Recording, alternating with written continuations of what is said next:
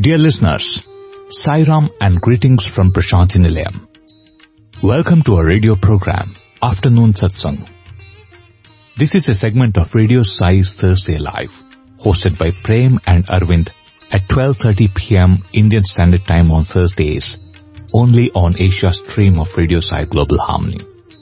The discussion is on the Ramakatha Rasavahini, a book written by Swami, and today's episode was first broadcast live on 30th October 2014. Have a listen, please.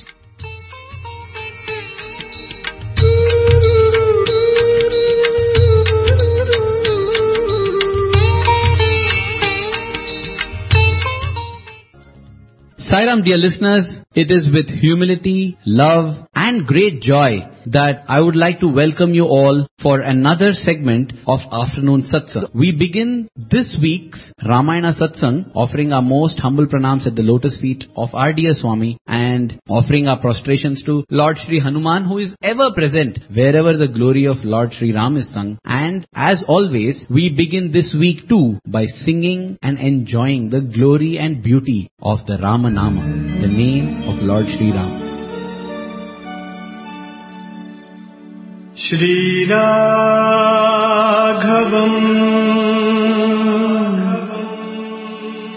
Dasharatatmajamaprameyam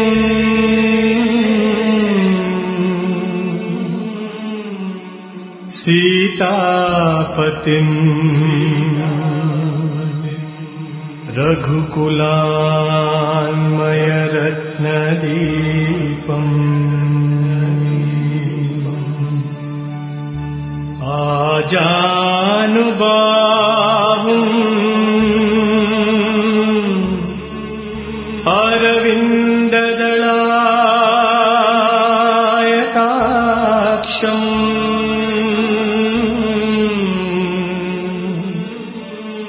Ramam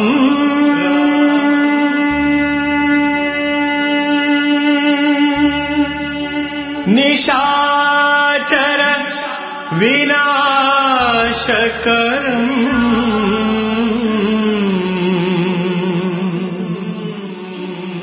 Namami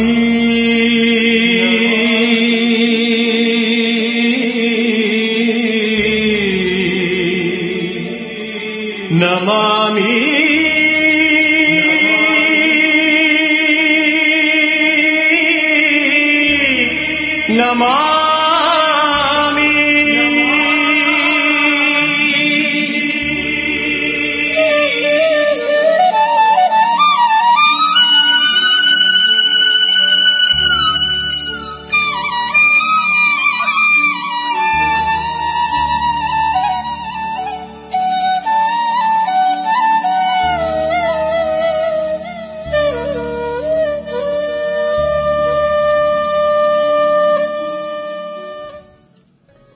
Nothing more thrilling than listening to that Padyam being sung every week before we start. Such a beautifully composed Padyam, and every time it is sung, you remember the time when Swami asked for it and Swami was enjoying it so much, isn't it? Yes, Prem.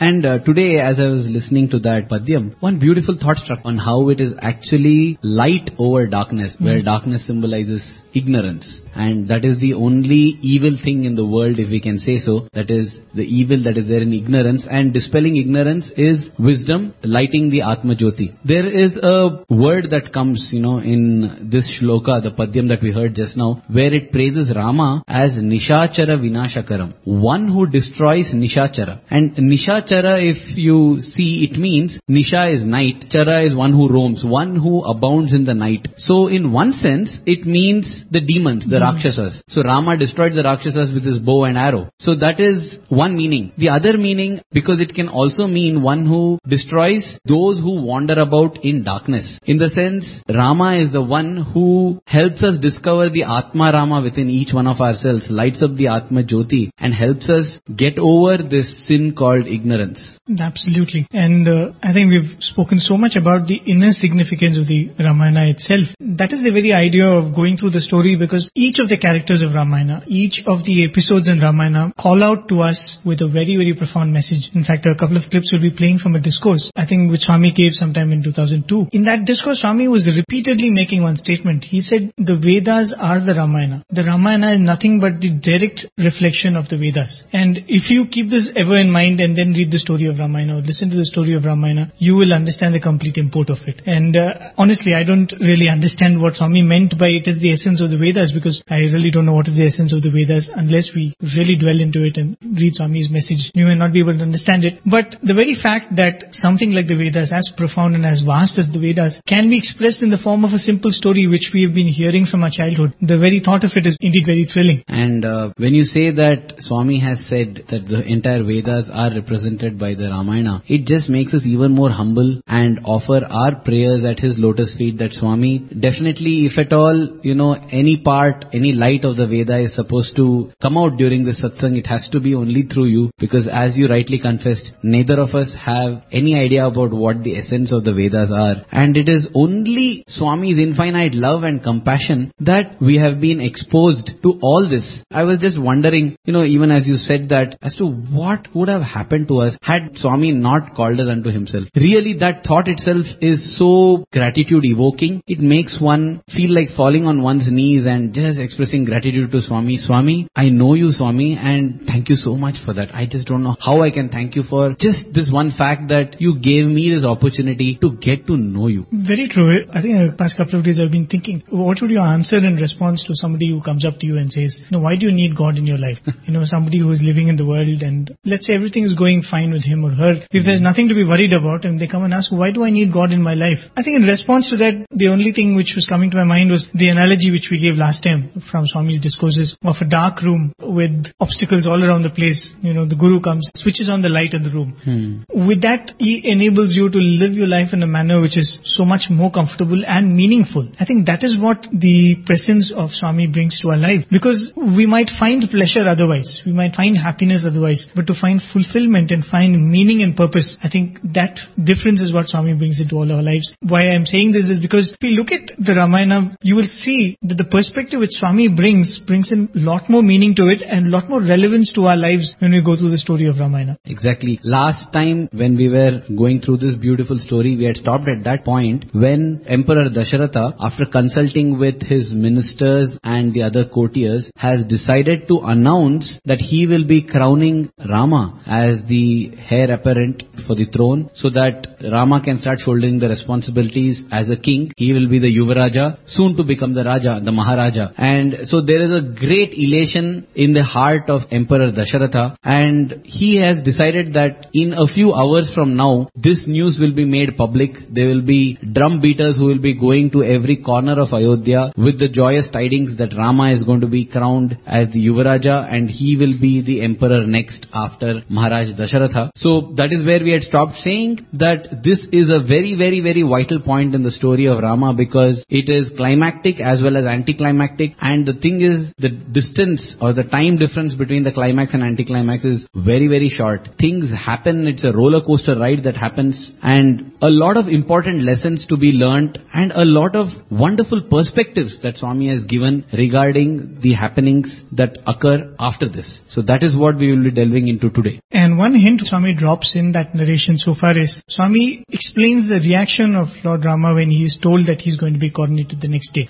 Where Swami says that there is no elation in his response. There is no, jubilant excitement in the way he responds to that news. In fact, he says, why do we have to do it in a hurry? Why don't we wait till my brothers come back? Why don't we wait till the kings around, the vassal kings can come and participate? But he doesn't show excitement. So Swami just hints there, because that is again going to bring out a beautiful characteristic and of the personality of Lord Rama. This is another beautiful aspect about Swami as a writer. See, we are sometimes so lost. It's a good thing to be lost that way. But we are so lost about Swami being our Lord that we forget that, as a writer, as a poet, Swami excels. Many of the novels, mystery novels that we read, or even, when we read the works of Kalidasa, this is a literary technique where, subtle hints of what is going to happen is already dropped in there. In a modern context, if one were to take, for example, the adventures of Sherlock Holmes. If you read throughout there are already hints that are dropped of what is going to happen. It is left to the intelligence and subtle intelligence, both, of the reader to be able to find out beforehand only and not get surprised when some things happen. But invariably, everyone ends up feeling surprised when an anticlimax or climax happens because they fail to read through those subtle hints that have been dropped before. But a great writer always drops these hints because that is what makes people want to read that. Because the writer has said it all. Are you intelligent enough to decipher it and get to know it? So in that way, Ramakatha Rasavahini also definitely displays Swami's prowess and excellence as a writer, and it is so amazing and beautiful. The other thing about writing, since we are talking about that, I remember one of the famous movie makers or a script writer, he was saying one mistake which generally people do when they write a script or when they make a movie is they don't maintain the consistency of the character or the personality of those characters. There is a sudden transformation. Suddenly somebody who's good suddenly becomes evil. Somebody who's shown evil throughout the story in one moment is shown to transform, and the transformation can come as an understanding, but the transformation is such that from bad to really good in just one moment or one scene. He said those are all wrong aspects in writing. But if you see Swami's Ramakatha Rasavahini, at least the one which you're dealing with right now, if you go by that, the consistency with which Swami maintains the character of Lord Rama, the consistency with which Swami, he doesn't change the story. The story is still the same old story of Ramayana, but how he expresses it without changing the characters of Rama, without changing the characters of Dasharatha, of Lakshmana, of the mothers Kaushalya and Kaikeyi, but bringing out the message without diluting even the message. Exactly, especially the way Swami portrays Lord Sri Rama. It is so amazing. When we read any other Ramayana, all said and done, it appears as if, Lord Sri Rama is actually a human being, of course, only born in a very special manner, but then leading life normally like anybody else. It's just that he is blessed with some divine qualities. So it appears as if a human is having a few divine qualities, and that is what is Lord Sri Rama. But when we read Swami's, it is the divine having a few human qualities. In the sense, it is almost like God is putting on the human vesture with all the human qualities in order to show how a person can lead an ideal life as a man with all human qualities. So while in the other Ramayanas, if we can say, it is almost as if the human has some divine qualities, in Swami's Ramayana it is very, very clear. It is the divine that for the sake of a drama has put on human qualities. And coming back to the story, the point where we left off, as we said, the scene is this: Dasharatha has won the confidence of the people with his decision that he's taking. In fact, an overwhelming response is what he receives when he says he wants to crown Lord Rama as the Yuvaraja. Vasishtha has also given his blessings. The next day is supposed to be the coronation. And at this point in time, Maharaj Dasharatha has not conveyed this news to any of his queens, neither to Kausalya, neither to Sumitra, nor to Kaikeyi, because he has not yet got the time. But the power of the grapevine, as they call it, because there are courtiers there who have heard it, the news begins to spread. And even though the drum beaters have not gone about, Emperor Dasharatha's idea is that first I inform my queens, and they should be the first ones to hear this good news, after which the whole town can hear it, the whole city, the whole capital can hear it, the whole kingdom can hear it. But already news starts percolating, and so news already reaches the maid servants and the others at Kausalya's palace. And they convey it to the Maharani Kausalya, saying that, "O Queen, we hear," they don't confirm it, but they say, "O Queen, we hear that Emperor Dasharatha Maharaj has made plans to crown your son Rama as the Yuvaraja." And it is such a joyful thing for Kausalya to hear that she immediately starts distributing silk and gold, and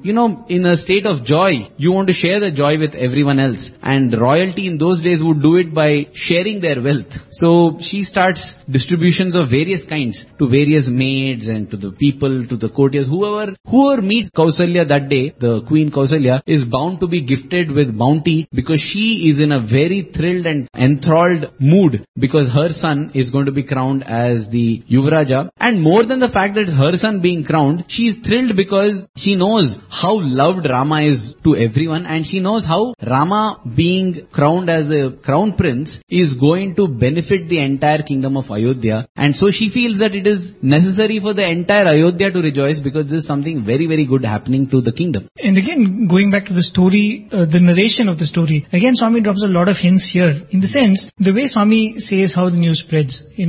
As you said, the maids carry the news to Kaushalya. Sumitra comes to know of it. And it has gone to such an extent that in fact arranges for a ritual of Rama coming and giving away gifts to the Brahmins. That has been arranged. And Dasharatha comes and gives him a series of things to do. He says you have to go and sleep in your apartments. You have to sleep like a commoner. You have to sleep on the floor. You have to wake up early. So which means... Swami says that first Dasharatha conveys the news to Rama himself. Right. And the thing is, quite a bit of preparations have already gone through and still Kaikeyi has not been informed. And I think that's a very important message which Swami is giving. News does spread. News does percolate. But it is very important for a leader to communicate his decision to the people who are very important in his decision making. He should inform them directly before the news is carried to them, because you never know how the news is going to be carried. It is very important for a leader to convey, and that's one thing which Swami hints at in this case. All the stakeholders have to be informed directly. Otherwise, the case of Chinese whisper will take place, where in traveling from mouth to ear, ear to mouth, mouth to ear, the actual message itself may get garbled and something that is 180 degrees the contrary may get conveyed. Right. And that is what exactly happens in this case scenario here. And throughout we will be able to see how a person who is innocent of the actual perspective can be given an entirely different perspective which is right opposite to what the actual truth is. And it can be quite convincing too. And this is carried out by a villainess, if we can say so, that because she has been considered as a villainess in every Ramayana. And the beauty of Swami's Ramayana is, in Swami's Ramayana, there is nobody like a villainess, there is nobody like a villain. Everyone is a person, everyone is a role playing its part, because it's the divine drama. That is the beauty of Swami's Ramayana. But traditionally, the villainess's name is Manthara. Now, Manthara is the maid of Queen Kaikeyi, and if we see the Ramayana that is written by Valmiki or Tulsidas, or even Kamban, none of them actually give origin of Manthara. They say Manthara came along with Kaikeyi from the Kekeya kingdom. She has taken care of Kaikeyi ever since she was a little girl, and she's very attached to Kaikeyi, and she has great affection towards Kaikeyi, and therefore she undoubtedly is one of the closest and favorite maids of Kaikeyi. At the same time, Manthara is a hunchback. She has a crooked body, which many scholars say is a metaphor to indicate her crooked mind. Manthara apparently had the ability to twist anything into any form while narrating it. And therefore, they say that her twisted body is a metaphor for the twisted mind and twisted tongue she has. So it is this Manthara who through the grapevine gets to know about Rama's coronation, and she is wild. And that is when she enters the chambers of Kaikeyi to inform her of the news that she's heard, And the way she starts that very, dialogue, she comes in and says, plans have been made to destroy your son. That's why she starts. The very first word she says is, the whole royal family is plotting to wring the neck of your son. And Kaikeyi is, first of all, she's laughing at this remark of hers, because she knows that there is nobody in that palace who can even think of such an act. But because Manthara is very serious, so Kaikeyi asks back. She says, Manthara, what has happened? Has any harm befallen the king? Are my co-sisters, that is Kausalya and Sumitra, fine? Because if the king is fine, Kausalya and Sumitra are fine, and the princes, of course, how is Rama? I hope Rama is fine. Because if the king, the queens and the princes are fine, then nothing of what you're imagining, even a part of it, cannot befall me. That is the confidence that Kaikeyi has, and that is what she answers Manthara. Right, and that is when she says that I've just come past the royal chambers of Mother Kaushalya and Sumitra, and they are distributing wealth like never before. Something very, very happy has happened for them. Happy for them has happened, and they are ruinous for you. Which is ruinous for you, and they are distributing wealth like never before. So Kaikeyi is very excited. She says, what is the good news? Definitely there must be something very nice happening, and that is why they're celebrating. And at that time when Manthara hears this, Manthara has got some very, very devious plan in her mind. And so she says, oh Kaikeyi, you are being so foolish. You are innocent, and this innocence I have seen ever since you have been a little girl. Because Manthara has lived with her. Here you can see how she she's pulling at the emotional strings. And she says, I have seen that, and throughout you have been innocent, and your innocence has been exploited time and over again. But this will be an exploitation of a kind from which you will never recover, because you will become a maid servant to Kausalya and Sumitra. Now, as she says this, Kaikeyi is just not able to understand what on earth is happening. She says, Manthara, can you come to the point? What is it? Why are you saying like this? What has happened? What evil has befallen that you are, crying and bemoaning a bad fate for me? That is when Manthara says that, Kaikeyi, the emperor, Dasharatha, has decided to crown the son of Kausalya, that is Rama, as the crown prince, as the Yuvaraja for Ayodhya. The minute Kaikeyi hears this, she is unable to contain the joy bursting forth. She has almost like butterflies in her stomach, goosebumps on her skin, and so much joy in her heart that she takes out the necklace, pearl necklace she is wearing, and hands it to Manthara and says, Manthara, I don't know what, was this a joke, or are you, what you're worrying about? This is one of the best things that could have possibly happened, and since you are the first one to bring this good news to me, here I am rewarding you with this necklace. Manthara spurns away her offer, takes and throws away the pearl necklace, which goes and shatters into smithereens, and she again shouts back saying, you are being foolish, Kaikeyi. And it's very interesting the way, as we said, the character of Kaikeyi, how Swami is maintained. She's immediately so happy, and she tells Manthara that I don't know how happy Kaushalya is, but I am sure that I am much more happier than she is, because Rama is more fond to me than my very life, than even Bharata. And this news that Rama is going to be crowned as Yuvaraja is the happiest I've heard ever in my life, and today is the happiest day of my life. And as you said, that's when Manthara says that, you have no idea what it is happening. And then she starts realizing that this lady has to be convinced in a different manner. So the same facts which are there, as we said last week, we spoke about the same facts which Vasishtha placed in front of Dasharatha, saying that why the coronation should not be done immediately, and how Dasharatha gave the rationale behind his knee-jerk reaction, why he wanted to do it immediately. Apparently knee-jerk reaction. Right. Because he said that Shubhasya Shigram. It is often said that if anyone wants to do anything good, do it immediately. This is a kind of, practical advice also that Swami has given once to a student. Swami saying that, when you feel like doing something good, do it immediately. And when you feel like doing something bad, it is bad, but you can't resist. Swami says, don't tell yourself that I'm not going to do it. Just delay it. Right. Because if you delay it long enough, it will automatically become a denial. And therefore, conversely, whenever you want to do anything good, don't even allow a moment of delay to set in, because you don't know how things may change. Actually, even when we look at the Ramayana story, it looks like even that one day seemed to be like a delay. Had Dasharatha crowned Rama as the crown prince immediately as he got the thought, the Ramayana would have been different. An entirely different Ramayana would have taken place. But when we think only about this one point, about doing things that are good immediately, it shows that in the case of the Ramayana, even one day turned out to be a delay, because things changed within that one day. And the same facts Manthara is coming in conveying, but in a manner which is kind of conducive to the argument she's trying to place in front of. It's twisted and warped. Right, in front of Kaikeyi. She says, if really Yuvaraja has to be anointed, why should it be done in such a hurry? Why should it be done and it is not even told to you? Imagine, Kaushalya knows she's distributing, Mother Sumitra knows she's distributing in happiness, but what about you? They've not even come and told you. Why have they made such a huge decision and they've not even informed you? When the fact was that Emperor Dasharatha has not actually informed Kausalya and Sumitra, right, and just like Manthara is informing Kaikeyi, the other two queens have also been informed by their maids. Right. That is one argument she places in front of her. But again, Mother Kaikeyi doesn't accept this argument and doesn't give much importance to what she says. Then she explains that imagine such an important event. Do you think it would have been planned just one day before? So she says it was not informed to you, that is one thing. Maybe this has been planned months ago and it has been kept away from you for months. Imagine a truth which has been kept away only for a few hours. Now she's saying, who knows, it might have been planned 1 month back. Kaikeyi actually, counters this. She says, O Manthara, it is not as if that it has been planned for months, and it is not as if major decisions are not taken spontaneously. She gives the example of Rama's wedding. She says, look, nobody had the slightest idea that Rama was going to wed Sita. And when Rama's wedding with Sita got confirmed, at the same time spontaneously all the 4 brothers' wedding with the 4 wives, that happened. And it so happened even my father,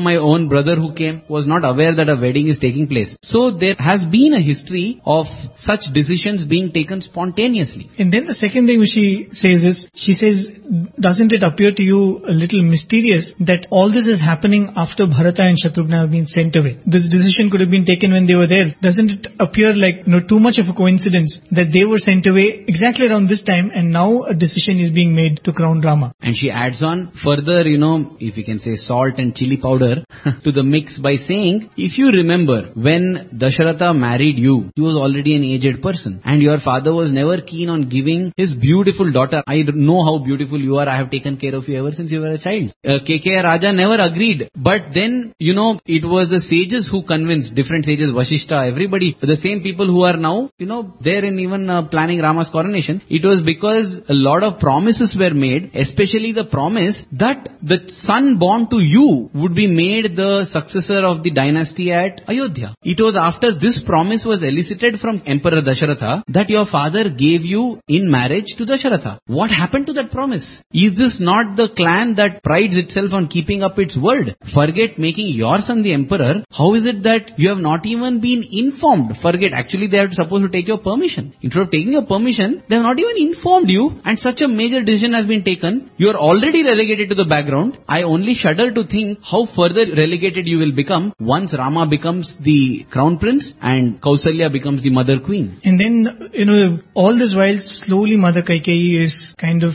giving more attention to what Manthara is saying. One who is very dismissive in the beginning, slowly there seems to be a connection between all that she's saying. And then finally, Manthara says that you speak so highly of that Rama. You say he's so dear to you. Why didn't he come and inform you? Isn't this the happiest thing in his life? Why didn't he come and inform you if he looks up to you as equal to his mother? You say greater than his own mother. Right. But at least if you're equal to his mother, when he has conveyed to Kausalya, why can't he convey it to you? Right. Again, here is a wrong assumption that Rama has conveyed to Kausalya, which is not true. Reading this whole sequence of dialogues it's actually a monologue, and Kaikeyi is just listening. Prem, I got the feeling that whenever we come across a situation which is explosive like this, which is having a strong opinion, I feel we should definitely have the calm, the peace, the fortitude to always keep reminding ourselves that there is another side to the story, and I will not take any decision, I will not make any opinion, I will not be hasty in rushing towards action unless I get to hear the other side also, however weak or however inconclusive it might be. But till I hear the other side of the story, I will not come into a conclusion. I feel this is a message that comes very strongly when we read these dialogues, because it becomes so evident that to an intelligent person, Swami says today's education has created many cunning devils. Instead of intelligent people who can use intelligence in a positive manner, it has created devils who know how to use intelligence in such a manner so that they incite you, ignite you, or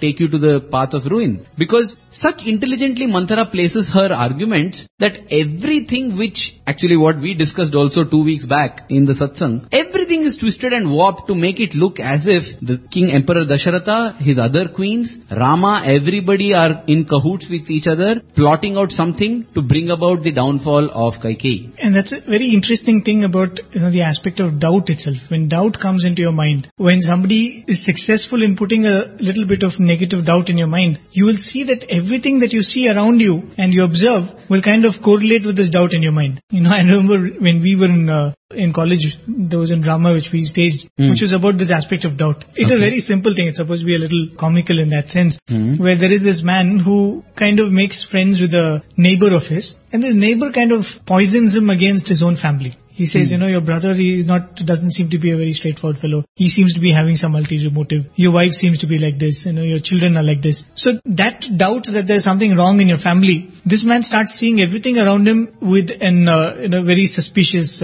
perspective. And it so happens that this person's birthday was coming the next week, and his brother is planning a surprise party for him. So the dialogues all were written in such a way that, if a person with doubt listens to these dialogues, he would think that something like a murder against the brother is being planned. Something like you'd say, is the knife ready? And he calls up somebody and says, will you be there to shoot? Are you on time? But actually, all the while, the rest of the family is planning a surprise birthday party for him. But just the idea of when that doubt comes in, what was being tried to convey in the drama is that doubt was put even in the mind of all the audience. And even the audience started seeing the whole drama like how the character in the drama was seen. Prem, this is a kind of a technique that has been used in many movies. Right. Where an element of doubt is introduced in the beginning, happening so that you are entirely off the actual plot because of the doubt. I mean, if somebody were to start watching the movie having missed the first 10 minutes of the movie and not having anybody else to bias them as to what has happened in the first 10 minutes, the movie will hold no thrill at all. It is that little doubt that makes the movie into a movie. You know, I have a very poignant and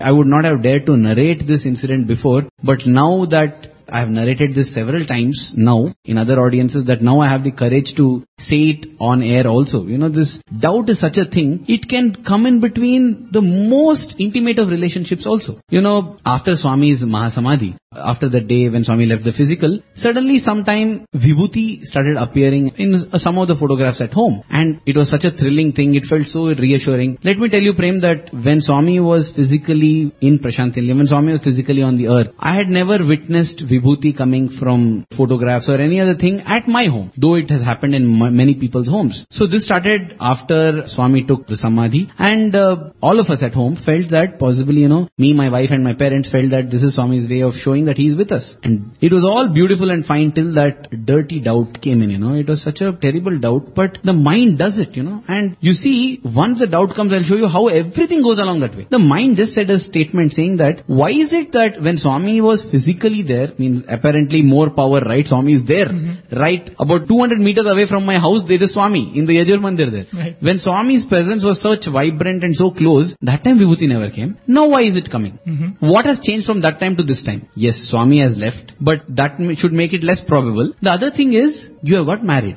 So now there is a person in the house who is a relative newcomer. That is your wife. Okay. The mind, you know, it made it like a suggestion at first.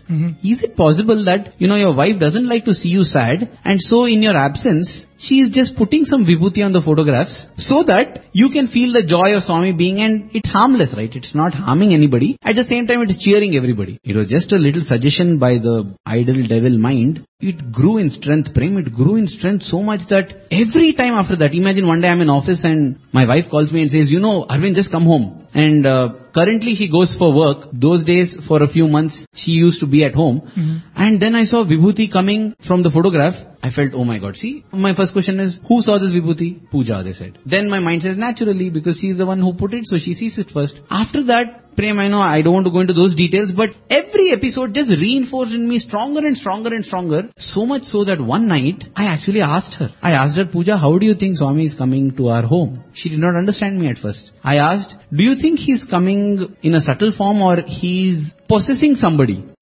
So she said, possessing somebody who? I said, for example, you. She was not dumb. She is smart enough and she understood instantly. She said, Arvind, are you trying to suggest that I am putting vibhuti on the photographs? I said, no, not you. Swami through you. In an instant, there were tears in her eyes. She said, what is this? What is this you're saying? And then, you know, she went to the altar. She stood and she was standing there for 5-10 minutes. I went and asked her, what is it? She told me, I am telling Swami, stop sending vibhuti and kumkum anymore. Because that is coming in between a husband and a wife. It is causing problems between a husband and wife. So no need, Swami, no need of vibhuti and kumkum. This is what she said. And trust me, Prem, after that day, vibhuti and kumkum stopped coming. But the ugly doubting mind, the power is such that when I thought, oh my God, see what a thing I have done in doubt, the mind tells me, naturally, now she has stopped putting and therefore it has stopped coming. And then I was in that horrible situation where I have no way to prove to myself. And so I just left it at that, tormented by the fact that vibhuti was no longer coming. But at the same time, the mind is telling that, don't worry, you know, vibhuti actually never came. It was only a prank and you have now proved yourself against such pranks. Then I remember one day, it was about 2-3 weeks after that, Puja was upset over something and I was trying to console her. She was affected emotionally. And then I told her that, you know, this prayer of surrender that is put up in front of the Western canteen also. Right. It is a beautiful prayer which, I don't know, it's not from any one particular discourse, but reading it gives great solace, where Swami is asking, why are you worrying so much? Why do you behave like a patient who goes to a doctor and tells what remedy he wants? Trust the doctor, and once you surrender, don't worry about it, because worrying shows you lack faith. It's a long thing, it's beautiful. You can just Google prayer of surrender Satya Sai and you will get this beautiful thing which is so strength giving. And it is so strength giving that both Puja and me decided to laminate it and place it in our altar. So I told her, you go and read this prayer of surrender, it will make you feel better. She said, would you mind reading it for me? So I said, okay, I'll read it out for you. So I went to the altar, pulled out this framed copy of this prayer of surrender and started to read it out. Now the puja room or the altar is part of our bedroom. I was standing 1 foot or 2 feet outside the altar and I was reading this. In the meanwhile, my father entered the room and he wanted to place the silver lamps in front of Swami, which we light every day. So he placed the lamps, and even as he placed the lamps, he asked me, Arvind, what is this? And I turned around and I had goosebumps, Prem. Exactly from the spot where I had pulled out that framed copy of the prayer of surrender was a 3-inch heap, not of vibhuti, but of bright red vermilion or sindoor. Mm-hmm.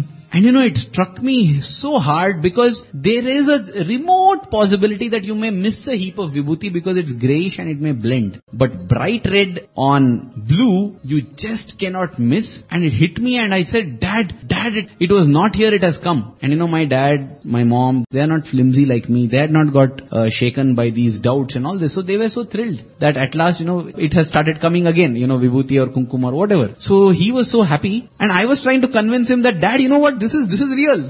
It was not there 20 seconds back. It has come now. And Dad had a question mark on his face because he felt, is that not how it comes always? In the sense, he had never the doubt. It was I who had the doubt. And so for me, my knees started shaking. I rushed to my wife and said, Pooja, sindoor has come. And she asked me, oh, you put it, is it? I said, no, I didn't put it. She said, I know you're trying to patch up with me, so possibly you put it. So no problem. I have forgiven you for that. I said, no, Pooja, it has definitely come. So she still had a kind of question mark on her face. And I said, what do I tell you to convince you? How do I convince you of the fact? Then she smiled and said, no, I'm so happy that Swami has done this because tell me, Arvind, how do I convince you of it? If you're in doubt and that's it. Nothing. If you have faith, that's it. There is nothing logical about doubt. There's nothing logical about faith. And faith, that's why is an experience. And once you have it, so that day it changed so much. And then after that, Prem, on 2-3 occasions, I have actually seen it manifesting before my eyes. Not only at my home, in 1 or 2 other places also, where I happened to be live present when it was actually happening. Mm-hmm. And now with that knowledge, when I look back, I think, how cruel I have been against my wife. How terrible of me, how horrible of me. But then I realized this is not me because I feel I have so much love for my wife. I am not a person to do this to my wife. But that is what doubt does. That is how terrible doubt is. And that is why,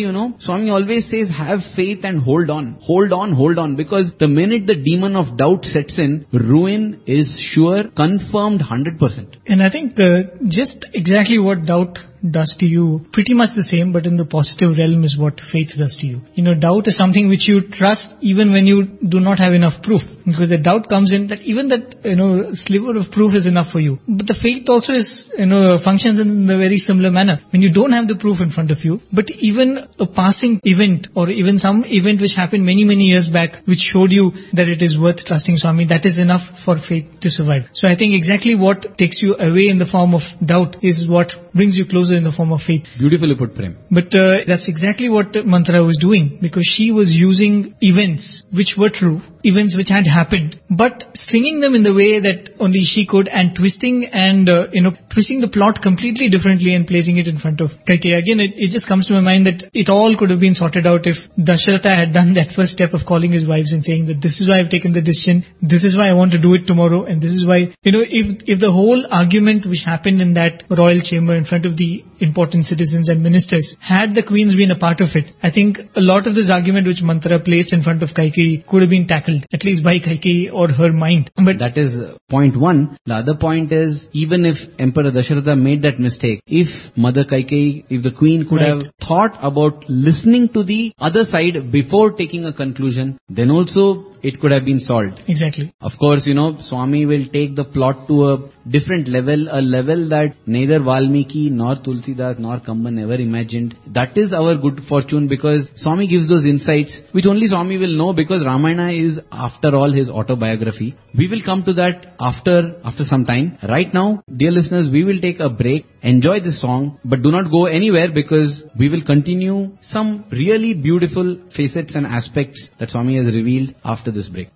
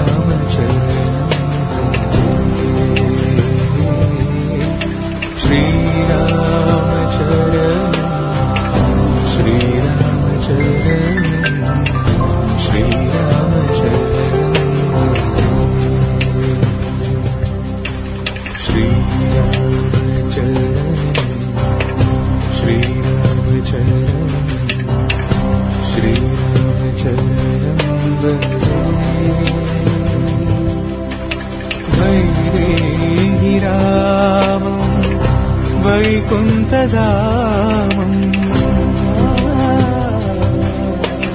Vaidehi Ramam వైకుంఠధామం Vaidehi Ramam వైకుంఠధామం Bhupala Chudamani Bhupala Chudamani Bhupala Chudamani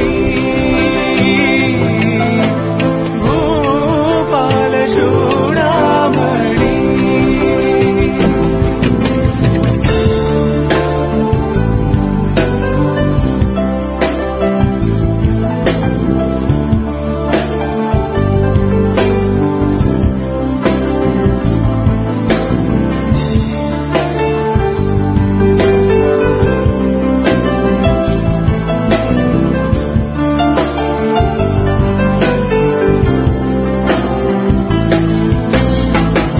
Bhupala Chudamani Bhupala Chudamani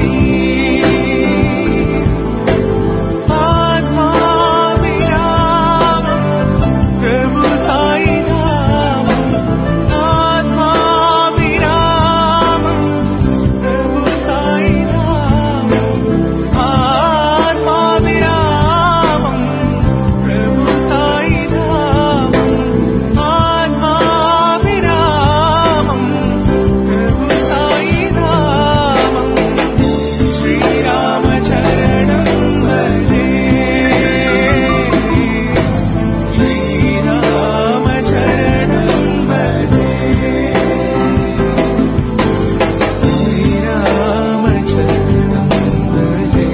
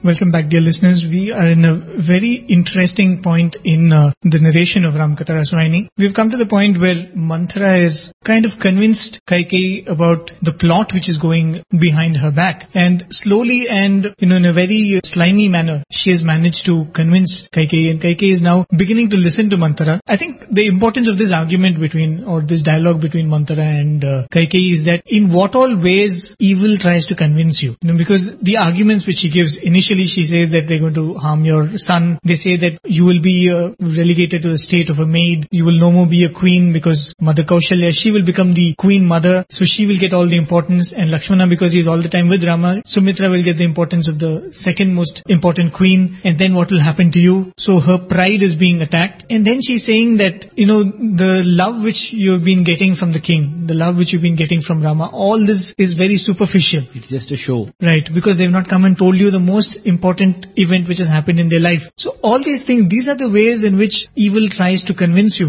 because it tries to tell you that people are trying to attack your pride, people are trying to attack you, people are trying to attack things which are dear to you, people whom you think are yours. When you look at it from another perspective, Prem, it's almost as if evil gets into people through weaknesses which are ego, pride, attachment, greed. So all these Arshad Vargas which Swami says, Kama, Krodha, Lobha, Moha, Mada, Matsaryam, all these are weaknesses channels through which evil finds expression. So if we guard ourselves against these, then evil will find it hard to find expression through us. Exactly. In the final thing which Manthara says, she plays up. She tells Kaikeyi, fine, in spite of all this, if you want to see the coronation of Rama and be satisfied and happy with it, I'm going and consuming poison. I don't want to see you become a maidservant in the very palace where you lived as a queen. All the more earning the sympathy of Kaikeyi, making her feel that here is one person who's really bothered only about her well-being. And it brings in that sharp contrast where whomever Kaikeyi seems to be revering and respecting and loving, none of them have had apparently the courtesy to come and talk to her anything. And here is the only person who cares for her and who has been with her since childhood and telling her everything. And apparently Kaikeyi doesn't seem to be paying even little heed to her words. So that contrast is too much for Kaikeyi to bear. So she rushes to Manthara and says, I'm convinced, Manthara, I'm convinced. Yes, you really have my well-being at heart and that is enough for me. So tell me now what I can do. You have told me all the problems, but still what does that leave me with? What options do I have? What is it that I can possibly do? That is what she asked Manthara. And that is when Manthara says that,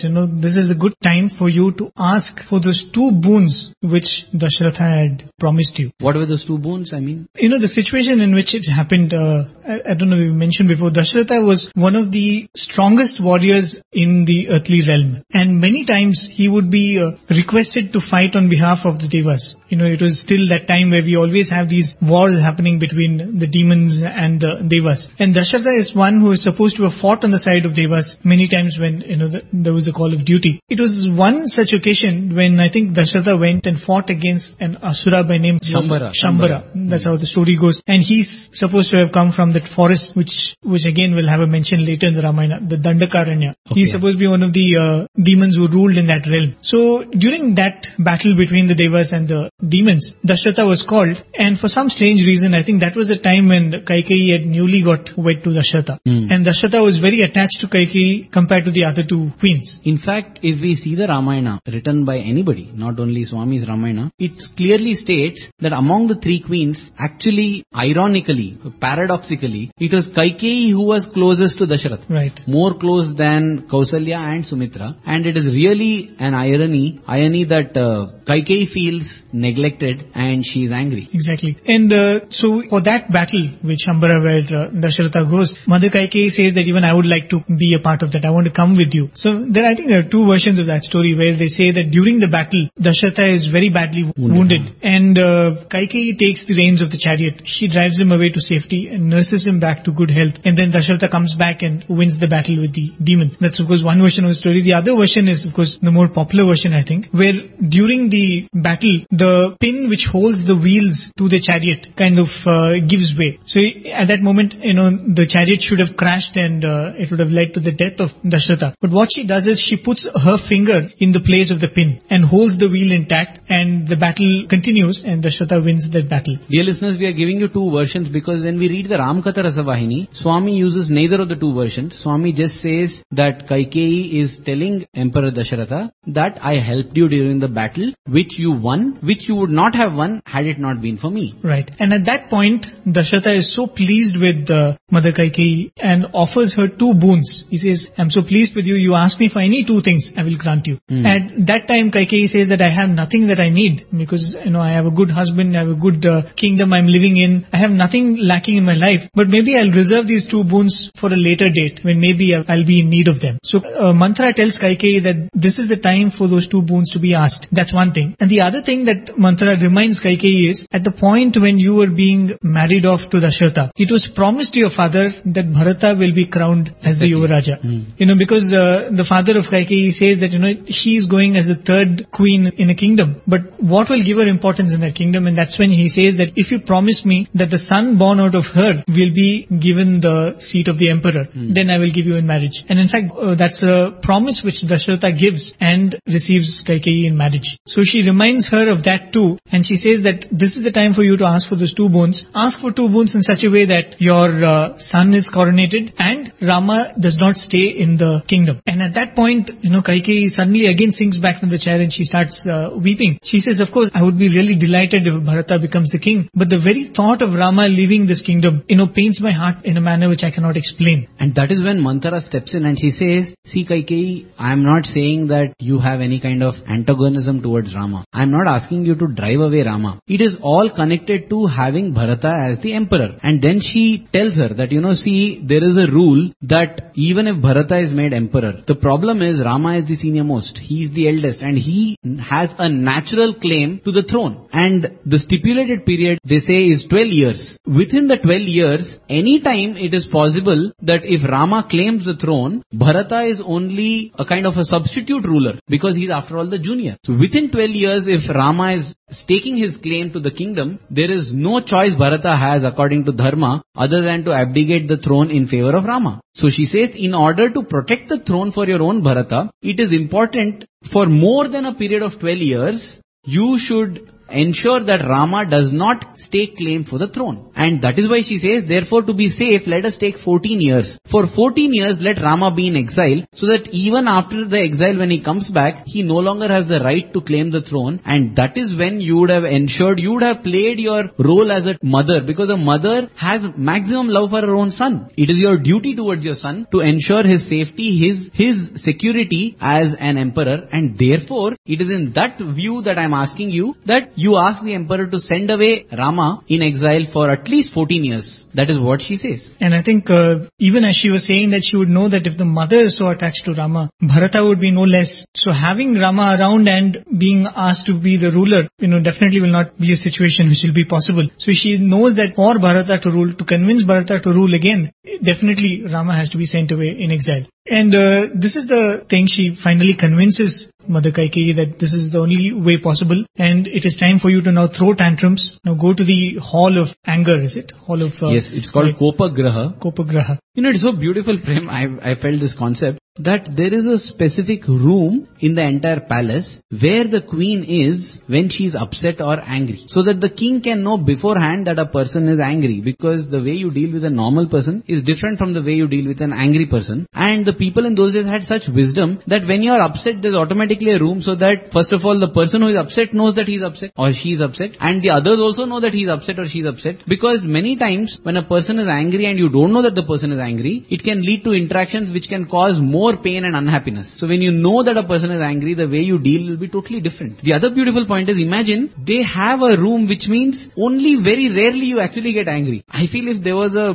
Kopagraha in my house, possibly 10 times a day I'll be visiting it, because I did a kind of self-audit and I realized at least 10 to 15 times a day I get angry for various things. So it's amazing that people in those days used to get angry so rarely that they could manage to have a separate room where they should be if they are angry. Definitely we can't afford such a room these days, because we will have to keep visiting it so often. I think technically that hall might have been quite removed from the whole palace, and that might have been a technique in itself, that in the process of walking towards the room you might cool down a bit. In fact, once I am just reminded during a Trai session, this is a problem that I keep facing and I have faced all my life. The problem of anger that comes so fast. I might control the expression of anger, but not yet fully successful in controlling the arousal of anger. Mm-hmm. I may not express my anger, but the anger somehow comes, and that's also bad. So I asked Swami, I said, Swami, what should one do when one gets angry? Swami said, there are 3 things that you can do. Mm-hmm. He said, the first thing he said is just go and look at your face in the mirror. It will look so ugly, it will look like that of a monkey, that automatically you will feel like changing your face and you will not feel like getting angry. He said the second thing you can possibly do is go to the bathroom, open the tap, and in the Shruti or the scale, the pitch at which the water falls on the floor or the place, in that pitch sing a bhajan. Mm-hmm. He said, if the third thing that you can do is go outside and run for 3 furlongs. You will not have the energy to be angry after that. So these were the 3 practical solutions that Swami gave when you get angry. One is look at yourself in the mirror. Second is open the tap and sing a bhajan in that Shruti. The third is run a long distance so that you are too fatigued to be angry. I just thought I'll just share this. I think that must have been one of the techniques or the idea behind having a hall of anger. And coming back to the story, so this is where the scene kind of ends, and maybe our narrative of the story ends here. But going back to the character of Manthara, there are many things which is told about Manthara. What anger she had against Rama to have such a boon asked of Kaikeyi. Was there any motive she had, or was she as selfless as she was telling Kaikeyi that she was? There are 2 reasons which are often spoken of. One is a reason which is beyond the birth which she was living as Manthara, and the one which happened when Rama was a little child. I think in the year 2001, the Ramanavami discourse, Swami explained why Manthara played that role of a villainess in that part of Ramayana. And I think we'll just play out that clip. The audio might not not be very clear, but hopefully what Swami says is quite clear. Kekaya Raju The king of వేట మార్గం వెళ్ళినప్పుడు when the king of ఆడామగా జింకలు ఆడుకుంటూ ఉన్నాయి.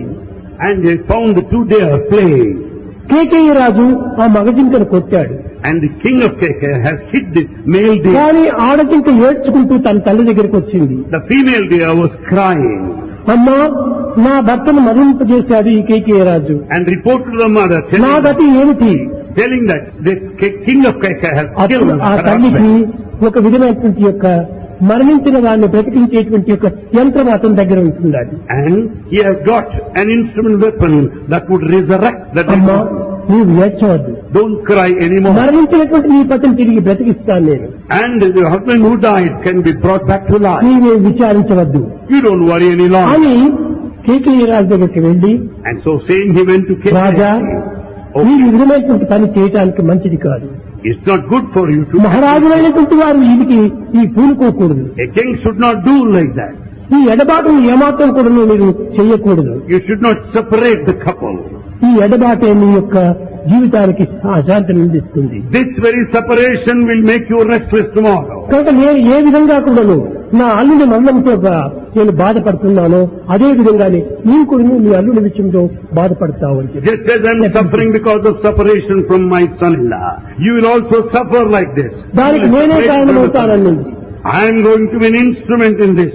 ఆ యొక్క జింకనే మందరగా పుట్టి The very same deer appeared in the form of Dasharatha man కుమారుడైనటువంటి యొక్క రాముని ఎడబాపించి and was responsible for the separation from son అతనికి ఆ విధమైనటువంటి దుఃఖాన్ని అందిస్తూ వచ్చింది. and was responsible for the misery that ఈ followed. విధంగా ఒకదానికొకటి విచారణ చేస్తూ వస్తుంటే వేదమునందు ఇలాంటి ప్రమాణములు అనేకంగా కనిపిస్తుంటాయి. If you investigate and inquire, you find many secrets in Veda.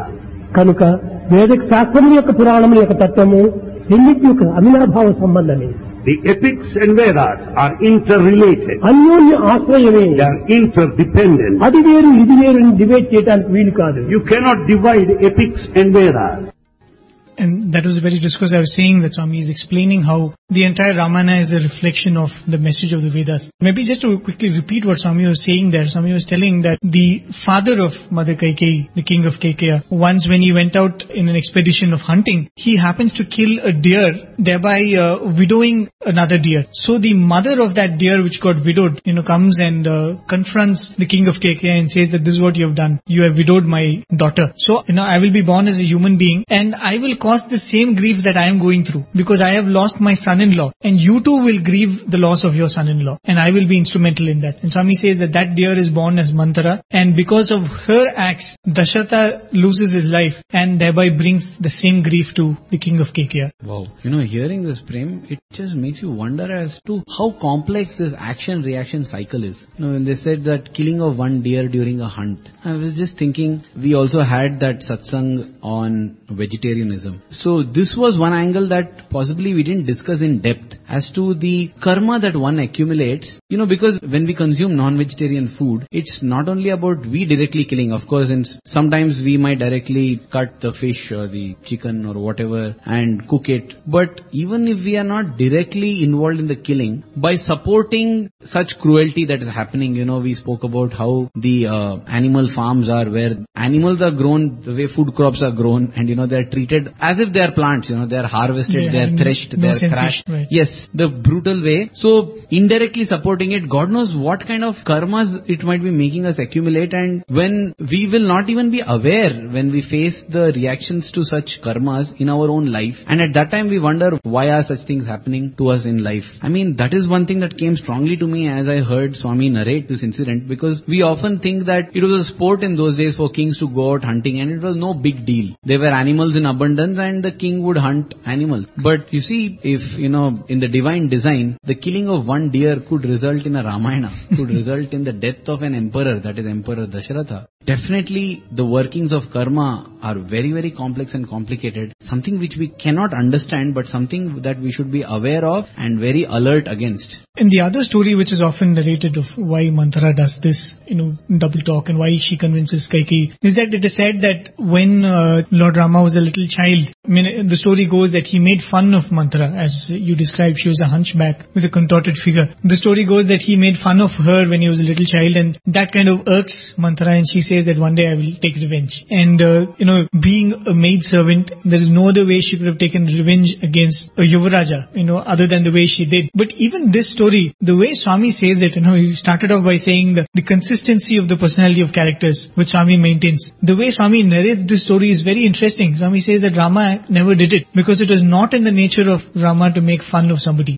Prem, this is something that I wasn't expecting you to speak, because I had no idea that this is something that possibly you're going to play a discourse. Right, there is a small clip. I had no idea. Even as you started speaking, I was just wondering, oh my God, in the beginning, Prem spoke about Swami maintaining consistency of characters, and right now he's speaking about Rama mocking Manthara, which is inconsistent. So, actually I was planning now to speak that Prem, this is what the stories say, but Swami has not written it this manner.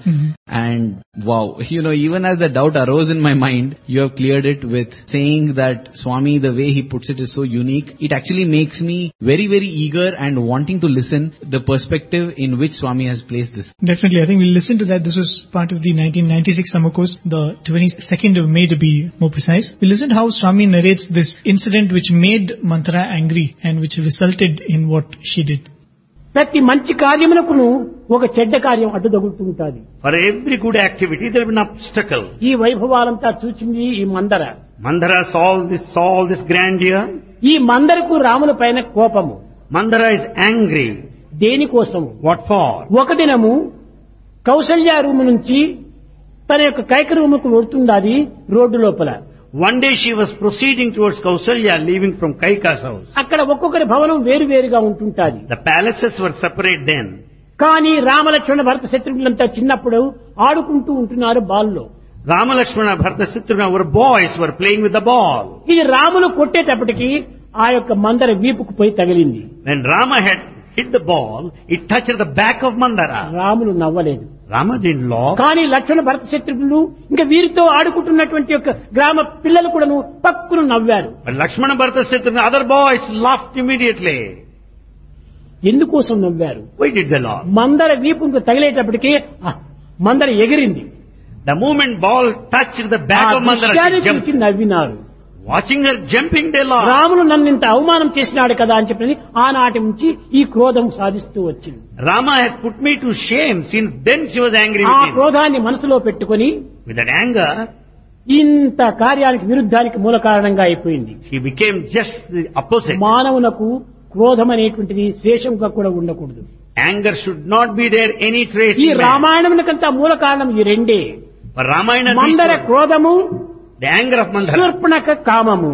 the desire of ఈ Surpanakha. కామక్రోధములు రెండే రామాయణానికి మూల కారణంగా The తయారైపోయాయి. krodha, the anger, kama, the desire are responsible for ఈ Ramayana. క్రోధము అయోధ్యలో ఉండినటువంటి రాముణ్ణి అరణ్యానికి పంపించింది. It's only this anger that sent Rama to exile. కామము అరణ్యంలో ఉండినటువంటి సీతను లంకకు పంపించింది. It's only the desire that made Sita to be sent అనగా to ప్రకృతి Lanka. పరమాత్మను వియోగము సంభవించింది. It led to the separation of nature and God. ఈ వియోగమైనటువంటి బాధలే రామాయణంలో వచ్చినటువంటి మహాబాధలు. All the suffering that we find Ramayana is because of the separation. కోపం అనేటువంటిది ఇంత చెడ్డది. That anger is so bad. కోపము గలిగిన వారికి ఏ పనియు ఫలింపకుండు, ఎగ్గును గలుగున్ పాపపు పనులను చేయుచు చి పొమ్మని పించుకొనుట చేకూరుజుమి. The one who is angry will never fulfill any of the task, will never achieve anything. He will have all problems and obstacles in committing sins. భంగపుచ్చును, And he will lose his wealth. తనకుంగల గౌరవంబు దగ్ధము చేయును, He will lose his respect. తన వారలకెడ చేయును, He will be separated from his own చెడునకు people. కోపంబు వలన సర్వము చెడుగున్. Because of anger, people will lose everything. తన కోపమే తనకు శత్రువుగా మారిపోయింది. The anger becomes your own enemy. Wow, Prem, actually when we listen to Swami's narration, I really feel, what are we doing here sitting and narrating the Ramayana? Really our narration feels so insipid and Naturally so, because wow, what a perfect narrator Swami is, what a perfect writer Swami is. Every time when we experience this, we just feel grateful that we got a glimpse of what perfection is. Beautiful, Swami's narrative is beautiful, just like the Madhurashtakam says, Adharam Madhuram, Nayanam Madhuram, Hasitam Madhuram. Everything about the Lord is so sweet and perfect. So holds true for our dear Swami too. Very true. I think every now and then our narration, which is kind of comes in between that Swami's discourse, only shows how much more beautiful Swami's narration is. And dear listeners, I think every time we get an opportunity, that's what we say, that we are very happy that you're tuning into Radio Sai and listening to us. But I think it would be such a waste of the opportunity if you're not listening to Swami's discourses, if you're not reading Swami's words, instead of it being interpreted by individuals like us, if you're not, fetching and drinking from that ambrosia that it's Swami's always really better is. to go to the Mother Ganges and drink directly rather than receive Mother Ganga through taps. I think it's pretty much time we'll have to wind up here, but we will stop with this thought and we might pick up from this thread. The idea that, some people say that this was the cause for Manthara's behavior. It is something from the past life, it is something from the present, or she had some motive behind it, or something happened between her and Kaushalya. I think that's another story which is there. That something happened, she was upset with Kaushalya and she wanted to take revenge. But the interesting thing with the way Swami is narrating it is, Swami is saying that all this is true. All these have led to this moment where Manthara is poisoning the mind of Kaikeyi. Every action has a bearing. Right. And the fact is that the divine play is orchestrated in such a manner that everything beautifully falls into place. And there is only one way it can fall into place. It's like a jigsaw puzzle. You have to do it only one way. And there is not multiple ways in which it can be done. And, that is the beauty of each one of our lives, in fact. But when we read it in the form of the Ramayana, Swami says that even when the Lord who comes down as the human form, he kind of, in his life, satisfies all these preconditions which are working around him. He follows the rules. Right. And he arranges the things in such a manner that everything gets satisfied. That's the same thing even if you read the Bhagavatam or the story of Lord Krishna. You would constantly see that each Asura who comes into the life of Lord Krishna, each other character which comes, it will all have a interesting history behind it, and how that moment when they come face to face with the Lord is the moment of fulfillment, is the moment of completion of that journey. So dear listeners, the time allotted for our segment is almost up. So we will conclude this week's Ramkatha Rasavahini. We will take it up after a fortnight, and do tune in, because this Nectara story of Rama is not just the story of an avatar, but it is your story, it is my story. It is the story of situations and things that we face in our life on a day-to-day basis. And Swami has so beautifully given insights and lessons that we can adopt to make our life more fulfilling, more peace, and more filled with the light of wisdom. With that, we offer this segment at the lotus feet of our beloved Swami as always, and offer our gratitude to Lord Hanuman for always being present with us whenever the story and glory of his Rama is sung. We conclude with this song. Thank you. Jai Sai Ram.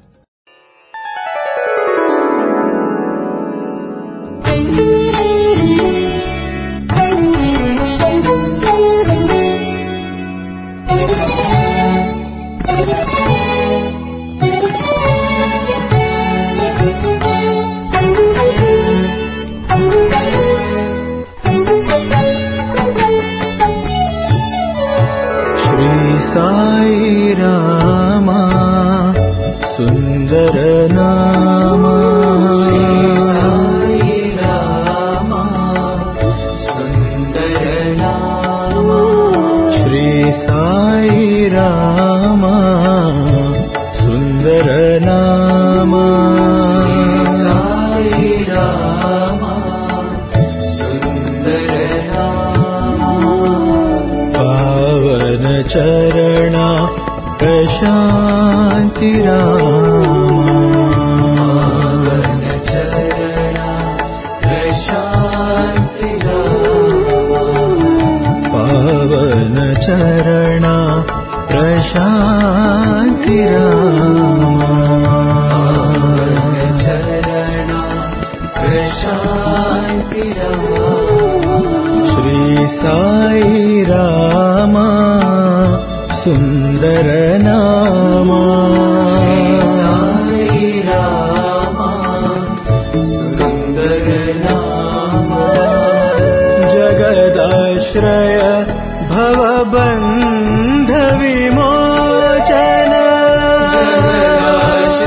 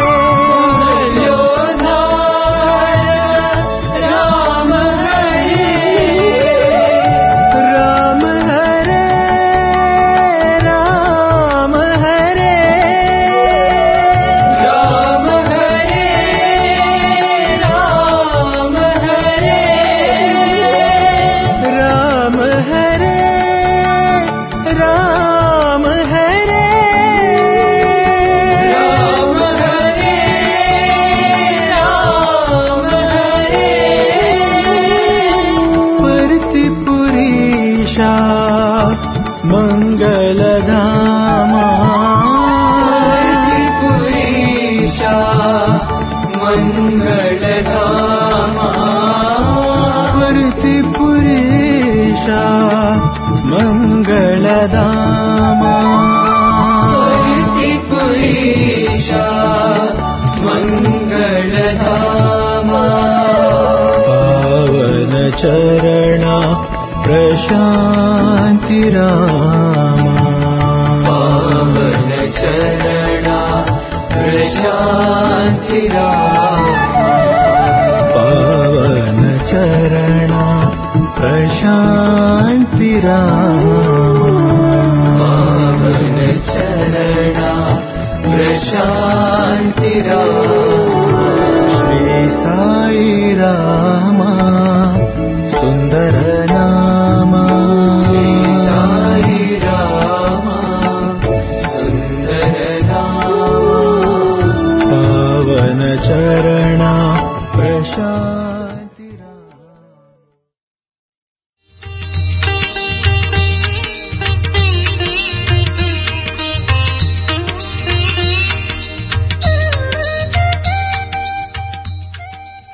Sai Ram. You just heard an episode of our radio program, Afternoon Satsang. This was a segment of Radio Sai's Thursday Live, hosted by Prem and Arvind at 12:30 p.m. Indian Standard Time on Thursdays, only on Asia stream of Radio Sai Global Harmony. The discussion was on the Ramakatha Rasavahini, a book written by Swami, and today's episode was first broadcast live on 30th October 2014. Dear listeners, we hope you like this program. As always, send us your feedback to listener@radiosai.org. Thank you and loving Sai Ram from Prashant Nilayam.